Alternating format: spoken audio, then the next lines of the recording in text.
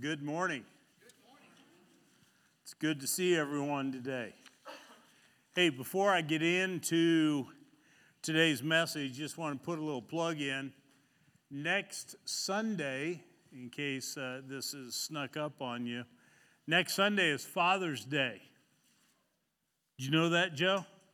You did know that. So, and I'm not saying that so that kids in here are paying attention, or I'm saying I got an announcement to the dads that are in here that some, and perhaps David would be one of them, on Sunday morning picks out the shirt he's going to wear to church, and then he gets vetoed by his wife. And she goes, "No, you are not wearing that to church." So, in view of that, to honor all dads, next week, it's Dads, wear your favorite shirt. There are no vetoes. Okay, you got that? Dawn, you got that? All right. So we're going to see what that leads to next week. But, yeah, just in honor and all dads, let's wear our favorite shirts next week. But please do wear a shirt. Okay.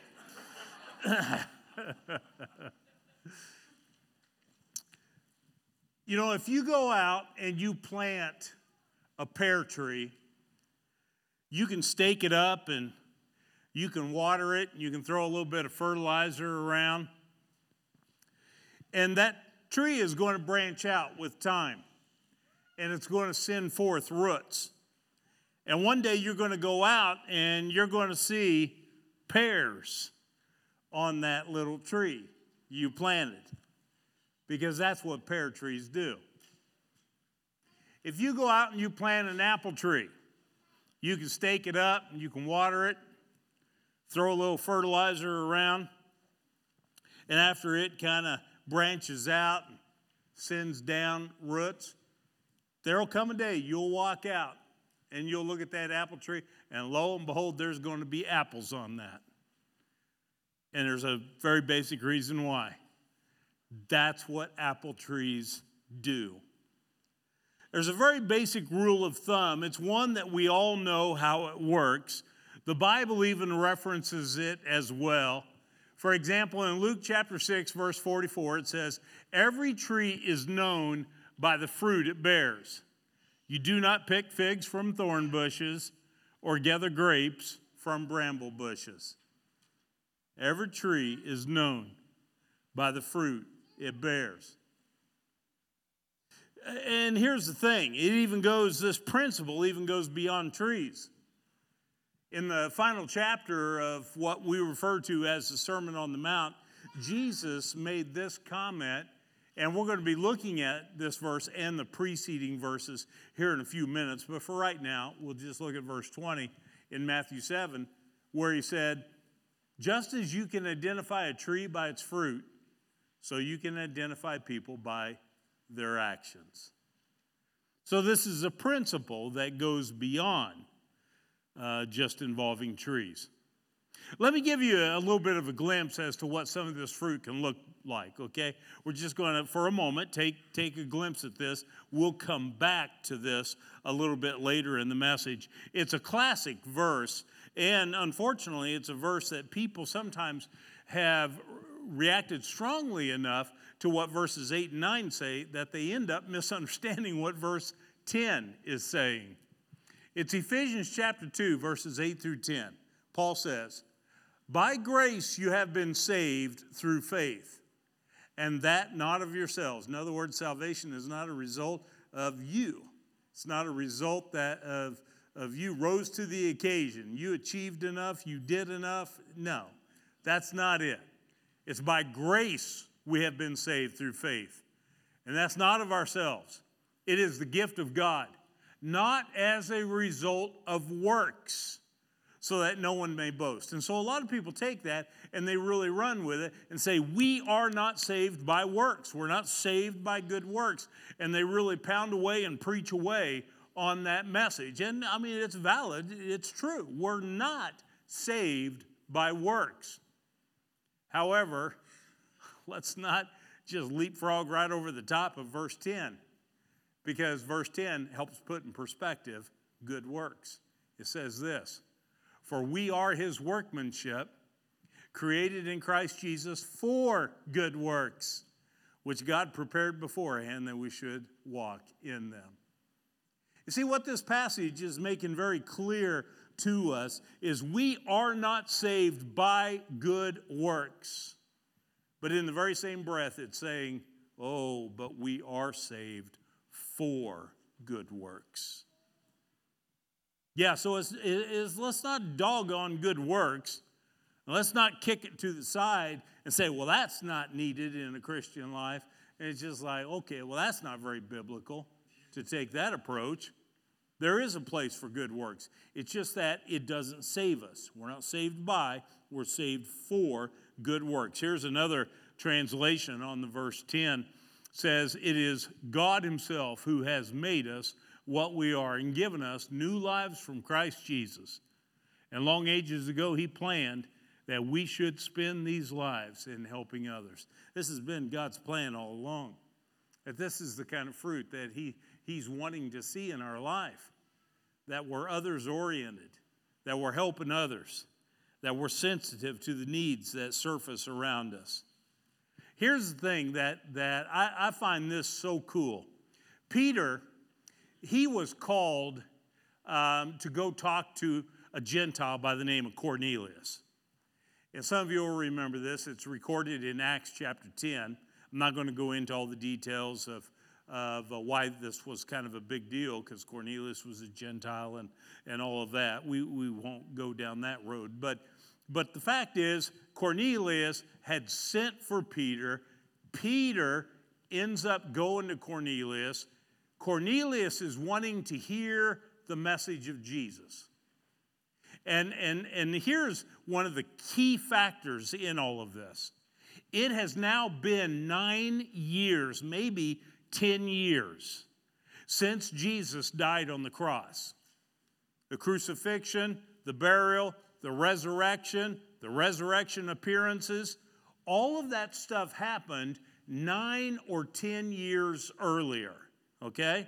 So we have all this passage of time, and now Cornelius has sent for Peter to come and share the news about Jesus, knowing full well that Peter knew Jesus himself personally. Here's what Peter says to Cornelius. Oh, by the way, that's your main point. Check out Peter's memory of Jesus' life. Here it is. You know what has happened throughout Judea, beginning in Galilee after the baptism that John preached. How God anointed Jesus of Nazareth with the Holy Spirit and power, and how he went around doing good and healing all who were under the power of the devil, because God was with him. Okay, he's partway done. Here's the real kicker here. We are witnesses of everything he did in the country of the Jews and in Jerusalem. They killed him by hanging him on a tree, but God raised him from the dead on the third day and caused him to be seen. All right, so here Peter is. He's 9 or 10 years later after, his time. He'd spent 3 solid years with Jesus, and he was there and witnessed the resurrection of Christ and all of that. Cornelius is asking. Peter is touching on, some of the things, as far as the crucifixion. He referred to that on the previous slide. As far as the resurrection, that's on the slide that's on the screen now. As far as the resurrection appearances, he refers to that too. But here's the thing. What was the very first thing that came to Peter's mind when he was asked about Jesus? Share with me about Jesus. The very first thing, it was on the previous slide. It's not naturally an eye catcher sort of thing. Here it is. This is what he said about Jesus. He went around doing good. Now he talks about the crucifixion, which is some pretty big stuff there. He talks about the burial and the resurrection. He goes on and talks about the resurrection appearances. But the very first thing that came to Peter's mind when he was reflecting back on Jesus is that he went around doing good. You know, on the surface of that, there's nothing flashy about that. Not compared to the other things. There's nothing sensational that you would expect that Peter, having had spent 3 years with Jesus, he would have had a lot of stuff to draw upon that would have been sensational. But instead, this is what he comes up with. He went around doing good. This is how Peter remembered Jesus. If you spend any time at all in the Gospels, you know that Jesus was devoted to doing good. That was not just something he did now and then. That was something he did with regularity. Now, he had his ultimate purpose and mission, and that was to go to the cross and to die, because knowing full well he needed to do that to rescue you from your sin and to rescue me from my sin. So Jesus had a very clear mission for coming into the world, and nothing was going to detract him from that. But the reality of the matter is, on the path, on the road leading to Calvary, Jesus did a whole lot of this. He went around doing good. When he saw people that were hungry, he did what he could do to address that need. When he saw people who were a part of society's outcasts, people that were kicked alongside the road, that were begging when they heard Jesus coming along with a big crowd, Jesus, have mercy on us. And what did the crowd say? Shut up. Be quiet. Don't bother him. What did Jesus do? He stopped everything. He went through the crowd and he personally addressed them. That's because Jesus went around doing good. He was feeling people's needs. When he ran into lepers, he didn't go out of his way to walk around lepers. That was the common thing to do back then. Not Jesus. He went up. He touched lepers. He was showing people that they valued. He was giving people hope. He was focused on people and on their needs. And he devoted himself doing what it took to help meet those needs.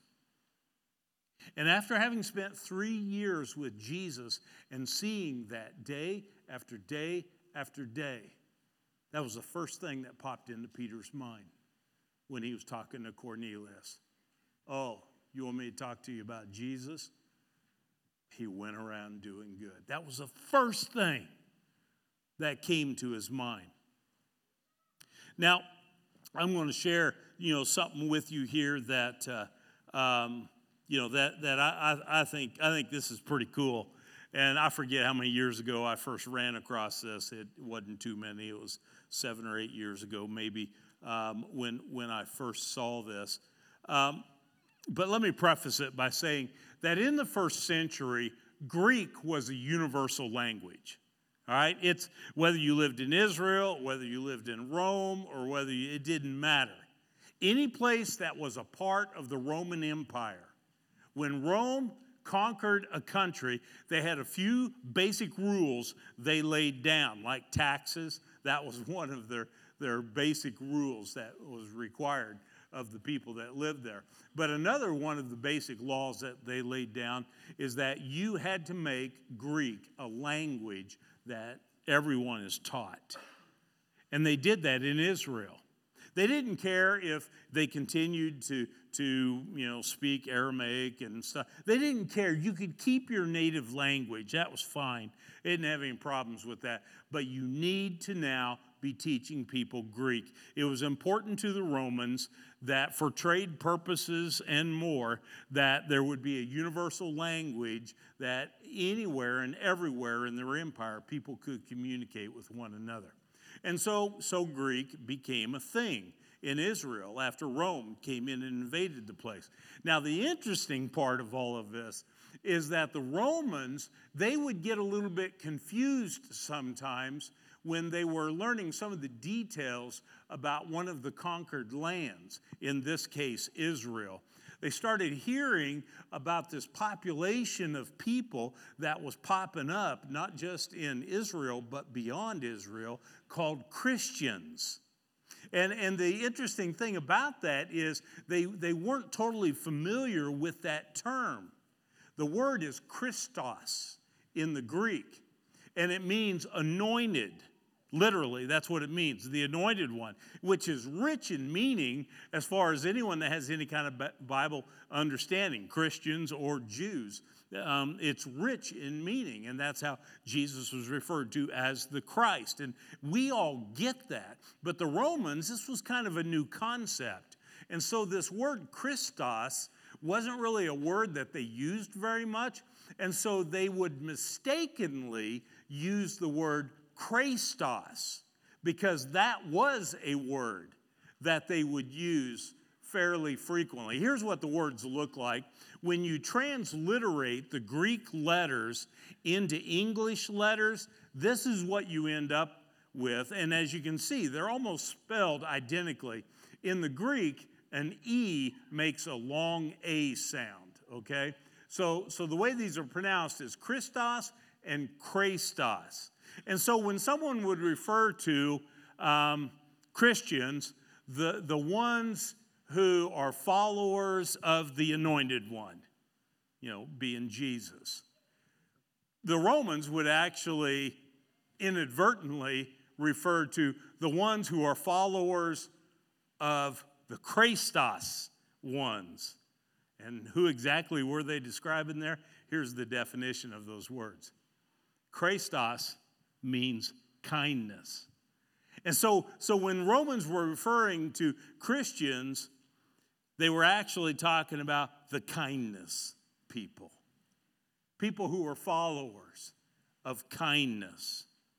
In some ways, that is actually the way it probably should be. I mean, we should be known for our faith in Christ. Absolutely, no doubt. We're known for our faith in Christ, but we should also be known for our acts of kindness. And this is a concept that clearly is supported in Scripture. Titus is a really small book in the New Testament. It's only 3 chapters long, but the theme, it doesn't even take 10 minutes to read through Titus, less than that. But you'll pick up on the theme right away. It's all about kindness. Doing good deeds, helping people. That's the thing. It just keeps coming up over and over. And in chapter 3 of Titus, you see this verse, for our people must learn to help all who need their assistance, that their lives will be fruitful. This is part of what Paul was driving home to the younger preacher, Titus. And so that was a big part of his theme. And so, on the one hand, I say that when Peter was being asked about Jesus, his memory immediately took him to say he went around doing good. Well, the point of the matter is, as you look through the Scripture, is our lives should look similar to that. We should be doing the same thing. This is something that the Bible teaches. Let me read this passage that we read last week that is the foundation of this series. John 15. Listen to these words. And while I'm reading this, tune in to every time you hear the word fruit being referenced. Every time you hear the word fruit. I am the true vine, and my Father is the gardener. He cuts off every branch in me that bears no fruit, while every branch that does bear fruit, he prunes, so that it'll be even more fruitful. You are already clean because of the word I've spoken to you. Remain in me, and I will remain in you. No branch can bear fruit by itself. It must remain in the vine. Neither can you bear fruit unless you remain in me. I am the vine, you are the branches. If a man remains in me and I in him, he will bear much fruit. Apart from me, you can do nothing. If anyone does not remain in me, he is like a branch that is thrown away and withers. Such branches are picked up, thrown into the fire, and burned. If you remain in me and my words remain in you, ask whatever you wish and it'll be done for you. It'll be given you. This is to my Father's glory, that you bear much fruit, showing yourselves to be my disciples. I just read 8 verses. The text actually goes longer than that. The extended teaching goes all the way down to verse 16 or 17 on this occasion. But in those 8 verses that I read, 7 times the word fruit is mentioned. That's almost 1 time for every verse. So it kind of gives you the impression that Jesus is trying to emphasize something. Now, if you go on down further, in verse 16, you see fruit being mentioned again. So there's like 8 times, actually, that fruit is being mentioned. But it does seem like Jesus is trying to make a point. And isn't that the way we operate? Whether we're talking to our spouse or we're talking to our kids, what do we want to do if we want to make sure they remember what it is that we're saying? We repeat it. We say it, and we say it again, and we say it again. And of course, if you've got a thick-skulled husband, you say it again and again and again. Okay? You repeat it multiple times. And that's exactly what Jesus is doing in this passage. And the point that he is making is that God wants us to bear fruit. That's what verse 2 says. But he goes beyond that, and he says, wait, now, you are to bear much fruit. And then it's like before he's done talking about it, he goes, you should bear fruit that will last. And it's like a progressive thought here that he's taking and he's really running with.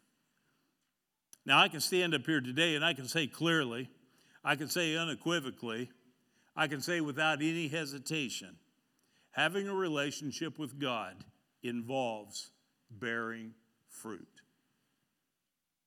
And I can say that without any doubt. I mean, I could do that just based on John 15 alone. But I've studied this enough and I've seen all these other passages. It's all over the place. That this is God's will. A relationship with the Lord involves bearing fruit. Not only bearing fruit, but God wants there to be fruit to the point that he is even willing to prune us. We talked a little bit about that last Sunday. Verse 2 references that. He's willing to prune us for what purpose? So that we might be even more fruitful than what we would be otherwise.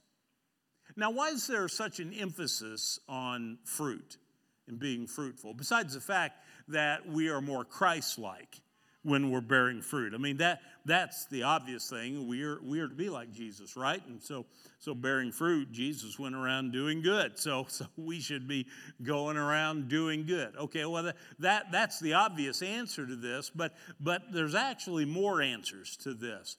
Why so much emphasis on bearing fruit? Let me tell you 3 things. Number 1, found within our text in verse 8, and that is bearing fruit glorifies God. Says in verse 8, this is to my Father's glory, that you bear much fruit, showing yourself to be my disciples. Not only does it serve as evidence that you are a follower of Christ, but it glorifies God when you bear fruit.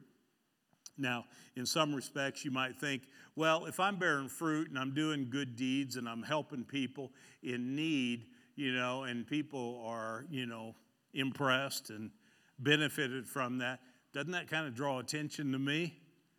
It might a little bit in the short term, but in actuality, people just aren't used to seeing that, in such a sacrificial sort of fashion happening.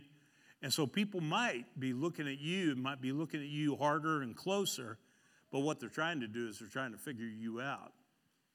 Why does this person behave this way? Why does this person go out of their way to help others? They're trying to connect the dots, and in the result of all of that, they end up putting 2 and 2 together, and they realize it's because of the relationship that they have with God. It's the difference that God is making in their life, and that's where the glory goes to God. Eventually, the glory, the attention, when we do good, when we reach into people's lives and we help them and we address their felt needs that they're struggling with in their life, God is the one who eventually is going to receive the glory from that. And so that's why this is being emphasized. That's one reason. Now there's another reason why it's being emphasized, and that is that bearing fruit is evidence of repentance. This was an important concept that John the Baptist taught. You remember John the Baptist, he was the one that was dressed in that itchy clothing made from camel's hair and had the weird diet of honey and locusts and all. Well, he was here to kind of blaze a trail for the coming Messiah, to prepare the way of the Lord. His message was a message of repentance. And people were going to him out in the wilderness, and he was baptizing them in this baptism of repentance. And there were some religious leaders and all that kind of got caught up in this because they didn't want to get left out. I mean, this was the new thing. This was, the thing a lot of people were talking about. And so they wanted to be a part of it too. So they were going out with these big crowds of people. And John was kind of calling them on it. And that's what we read here in Luke chapter 3. It says this: "So he began saying to the crowds who were going out to be baptized by him, 'You brood of vipers, who warned you to flee from the wrath to come? Therefore bear fruits in keeping with repentance.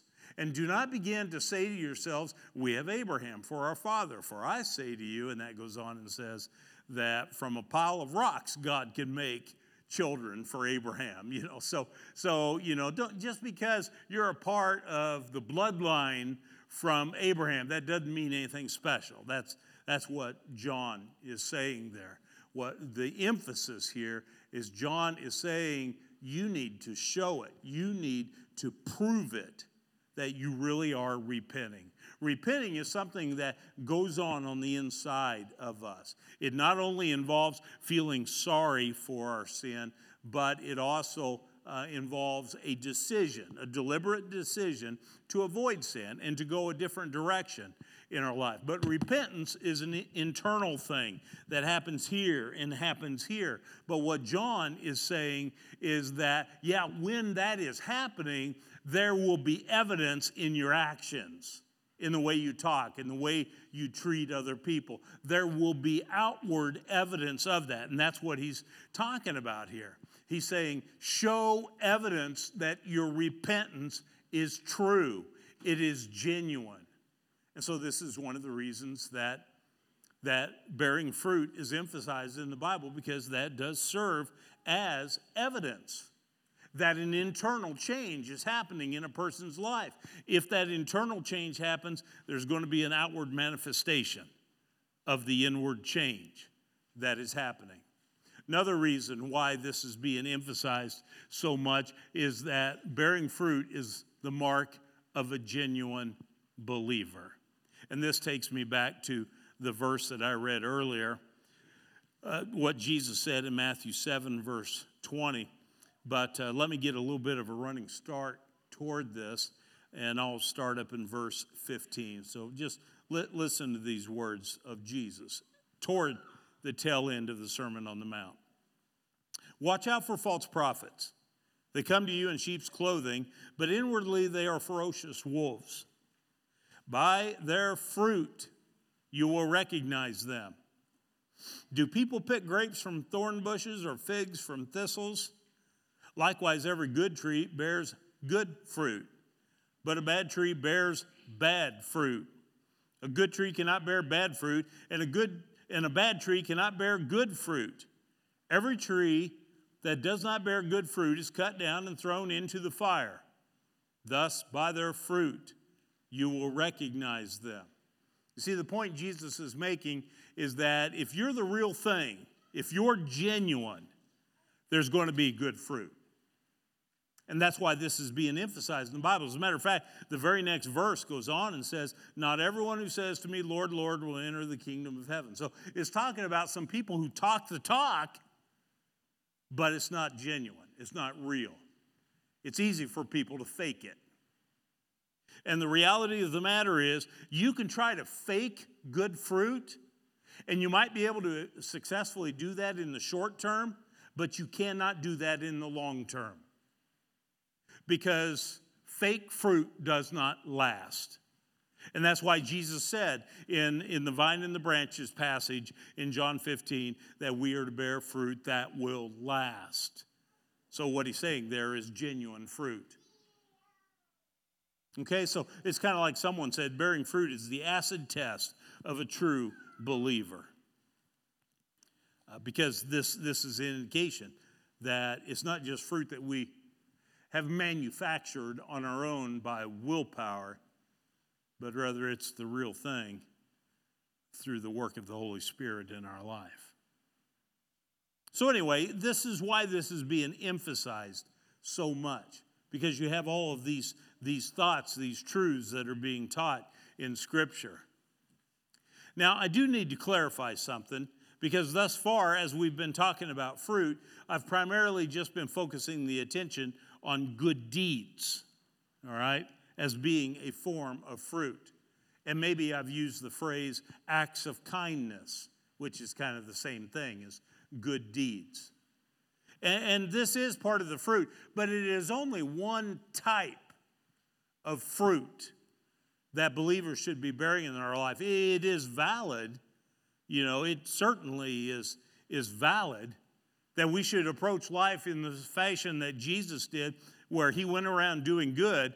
We should go and approach life in our day-to-day life with the radar on, where we don't only do a good thing once every 2 months or once every 3 months, but rather this is the way we approach our life every day. The radar is on. We spot a need, whether it be a next door neighbor and it's something we can help address them with, or whether it be a co-worker at work that is having frustration with something, and we have the wherewithal to be able to step up and help them with whatever their problem is, or it be a total stranger.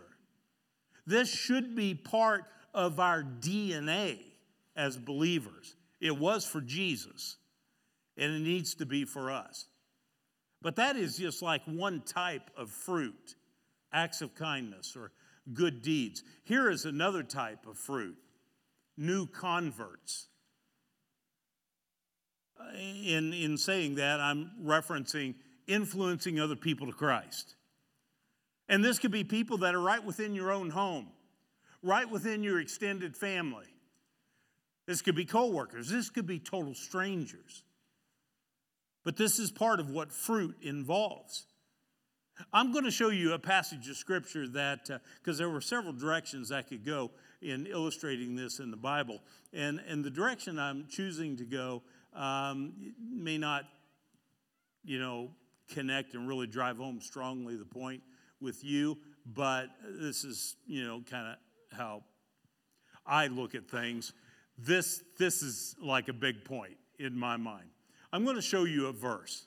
It is a verse that a lot of people have read who have read through the Bible. It's not one that anyone has tried to memorize that I know of, because it's not really a verse that does a whole lot for us. It's found in Romans chapter 16, the latter part of 16. It's part of, falls in the section of the greetings. Paul is done writing his letter to the church in Rome, and now at the tail end of his letter, he's just kind of saying, oh, hey, tell so-and-so hi, and tell so-and-so hi. Oh, yeah, and I forgot. Remember this couple, husband and wife? Make sure you say hi from me to them as well. And for people who read through the Bible, and I've got a group right now that we are still meeting, and our goal in 2021 is reading through the Bible. Well, passages like the tail end of Romans chapter 16, boy, the temptation is strong there, kind of like a rock skipping on the water, just to kind of hit the high points and fly over those verses, because they don't really seem to say a whole lot. It's kind of like the early verses in the Bible. It says, so-and-so begat so-and-so, and so-and-so begat so-and-so, and so-and-so begat so-and-so. And it's just like, okay, there's nothing real convicting or inspiring or whatever. Well, this verse is different. It says, greet my dear friend, Epaenetus, who is the first convert to Christ from Asia. So Paul, he wanted to make sure someone specifically on his behalf said hi to Epaenetus, or however you pronounce his name. The first convert, maybe one of Paul's first converts to Christ from Asia. Here's the interesting thing. A while back, I was looking at this, and I had some other translations up on my computer as well. And I was intrigued because they weren't very consistent in using the word convert. And I thought, all right, what's behind that? I need to study that word a little further. Now, this is a solid Bible translation, Holman's Christian Standard Bible. It uses the word convert. But when I looked at some other reliable translations, they were using another word. The literal word for what is found there, for the Greek word, is the word fruit. I found that very intriguing, especially in view of what we're studying here in John 15. So what Paul was saying here is he was saying, greet my dear friend Epaenetus, who is the first fruit to Christ from Asia. I think the word convert is a good translation because it is consistent with the fact that Epaenetus, he was a convert to Christ, and he was the first one. But the actual word that was used was fruit. And it helps us to develop a better appreciation for what fruit includes. It includes converts as well. Let me show you another passage. This is another one that Paul wrote, 1 Corinthians. And again, this is, well, it's not at the very tail end, but midway in the last chapter. And but he's saying kind of similar type stuff. He says, brothers, you know the household of Stephanas. They are the first fruits of Achaia and have devoted themselves to serving the saints. Now, this was a little puzzling to me because this is Holman's Christian Standard Bible as well, but this time it does use the word fruits. It's the same exact word as what was in the Romans 16 passage. So why in one place did it use the word converts, and in another place it's using the word fruits? I don't know. But my purpose today isn't to try to cast any amount of doubt on a particular translation of the Bible. My purpose today is to help open our eyes to understanding what fruit includes. It not only includes acts of kindness, it clearly includes that, but it also includes influencing people to Christ, leading people to Christ. And there's other passages that are similar to this that help drive it home all the more. Here's another aspect of fruit that perhaps is one that when we first started reading John 15 about the vine and the branches and about bearing fruit and how God prunes us so that we'll bear even more fruit, for some in here, I would imagine this was the first thing you thought of when you started thinking about spiritual fruit. You started thinking about fruit of the Spirit, right? Galatians chapter 5. And it's a valid thing. It actually is talking about Christian character. And this is part of what, when we remain in the vine, we abide in Christ, that not only are we going to be influencing others to Christ, not only are we going to have the radar on and we're going to be expressing, acts of kindness in our interactions with people, but we're also going to be developing Christian character in our life. Galatians chapter 5 says it like this. The fruit of the Spirit is love, joy, peace, patience, kindness, goodness, faithfulness, gentleness, and self-control. Against such things there is no law. Those who belong to Christ Jesus have crucified the sinful nature with its passions and desires.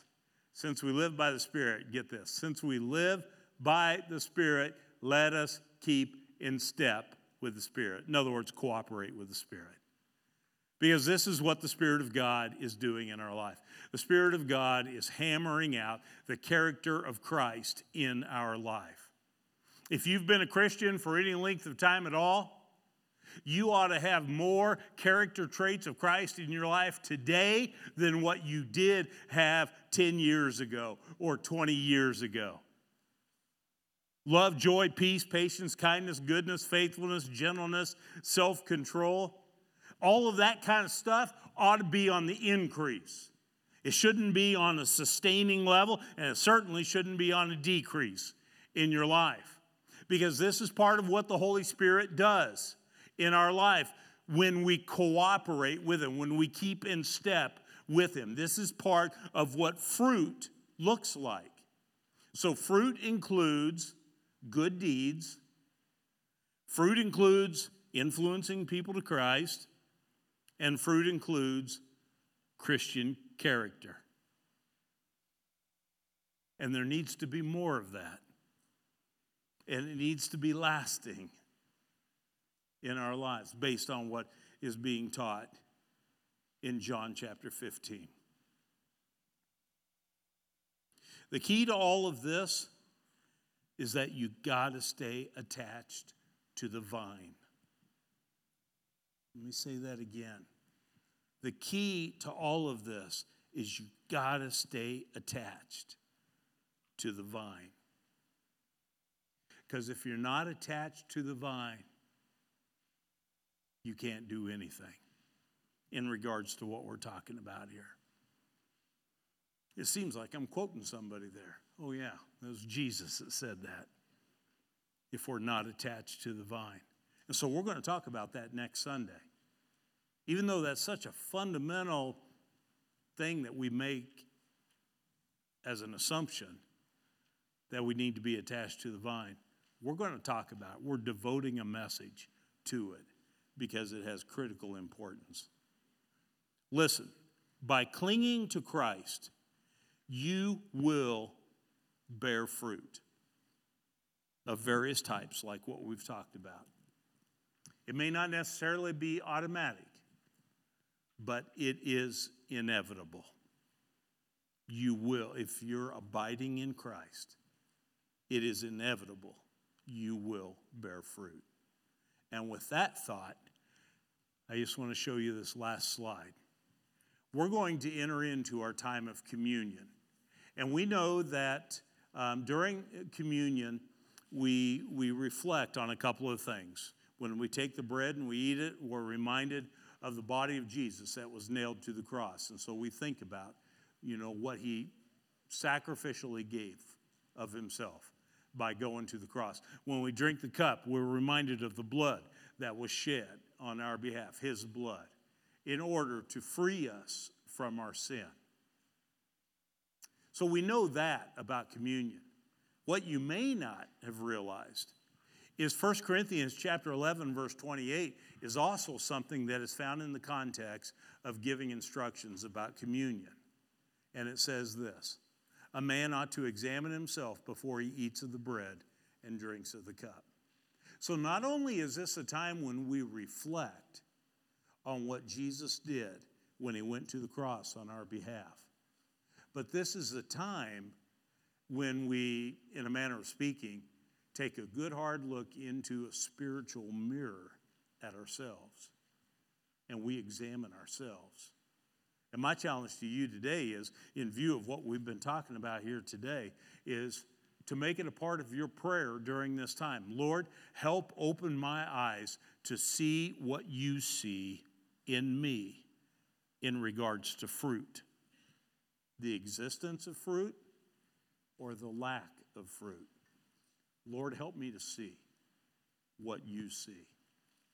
And just so you know, this whole idea of examining ourselves isn't something that's just supposed to be relegated to communion time. That's why I put up the second passage, 2 Corinthians 13, verse 5, has nothing to do with communion specifically, but yet look at what it says. Examine yourselves to see whether you're in the faith. Test yourself. So it sounds somewhat similar to the other one. This is to be something that as Christians should be part of our practice in our devotional prayer time, that we take a hard look at ourselves and we examine ourselves and we seek discernment from the Lord in regards to, Lord, what do You see? Am I a person that goes around doing good? Would anyone describe me that way? Am I a person that goes around and does good? Am I a person that is truly having any kind of influence on others, influencing them toward Christ? We all are influencing people, but are we influencing them to Christ? Make that a matter of prayer.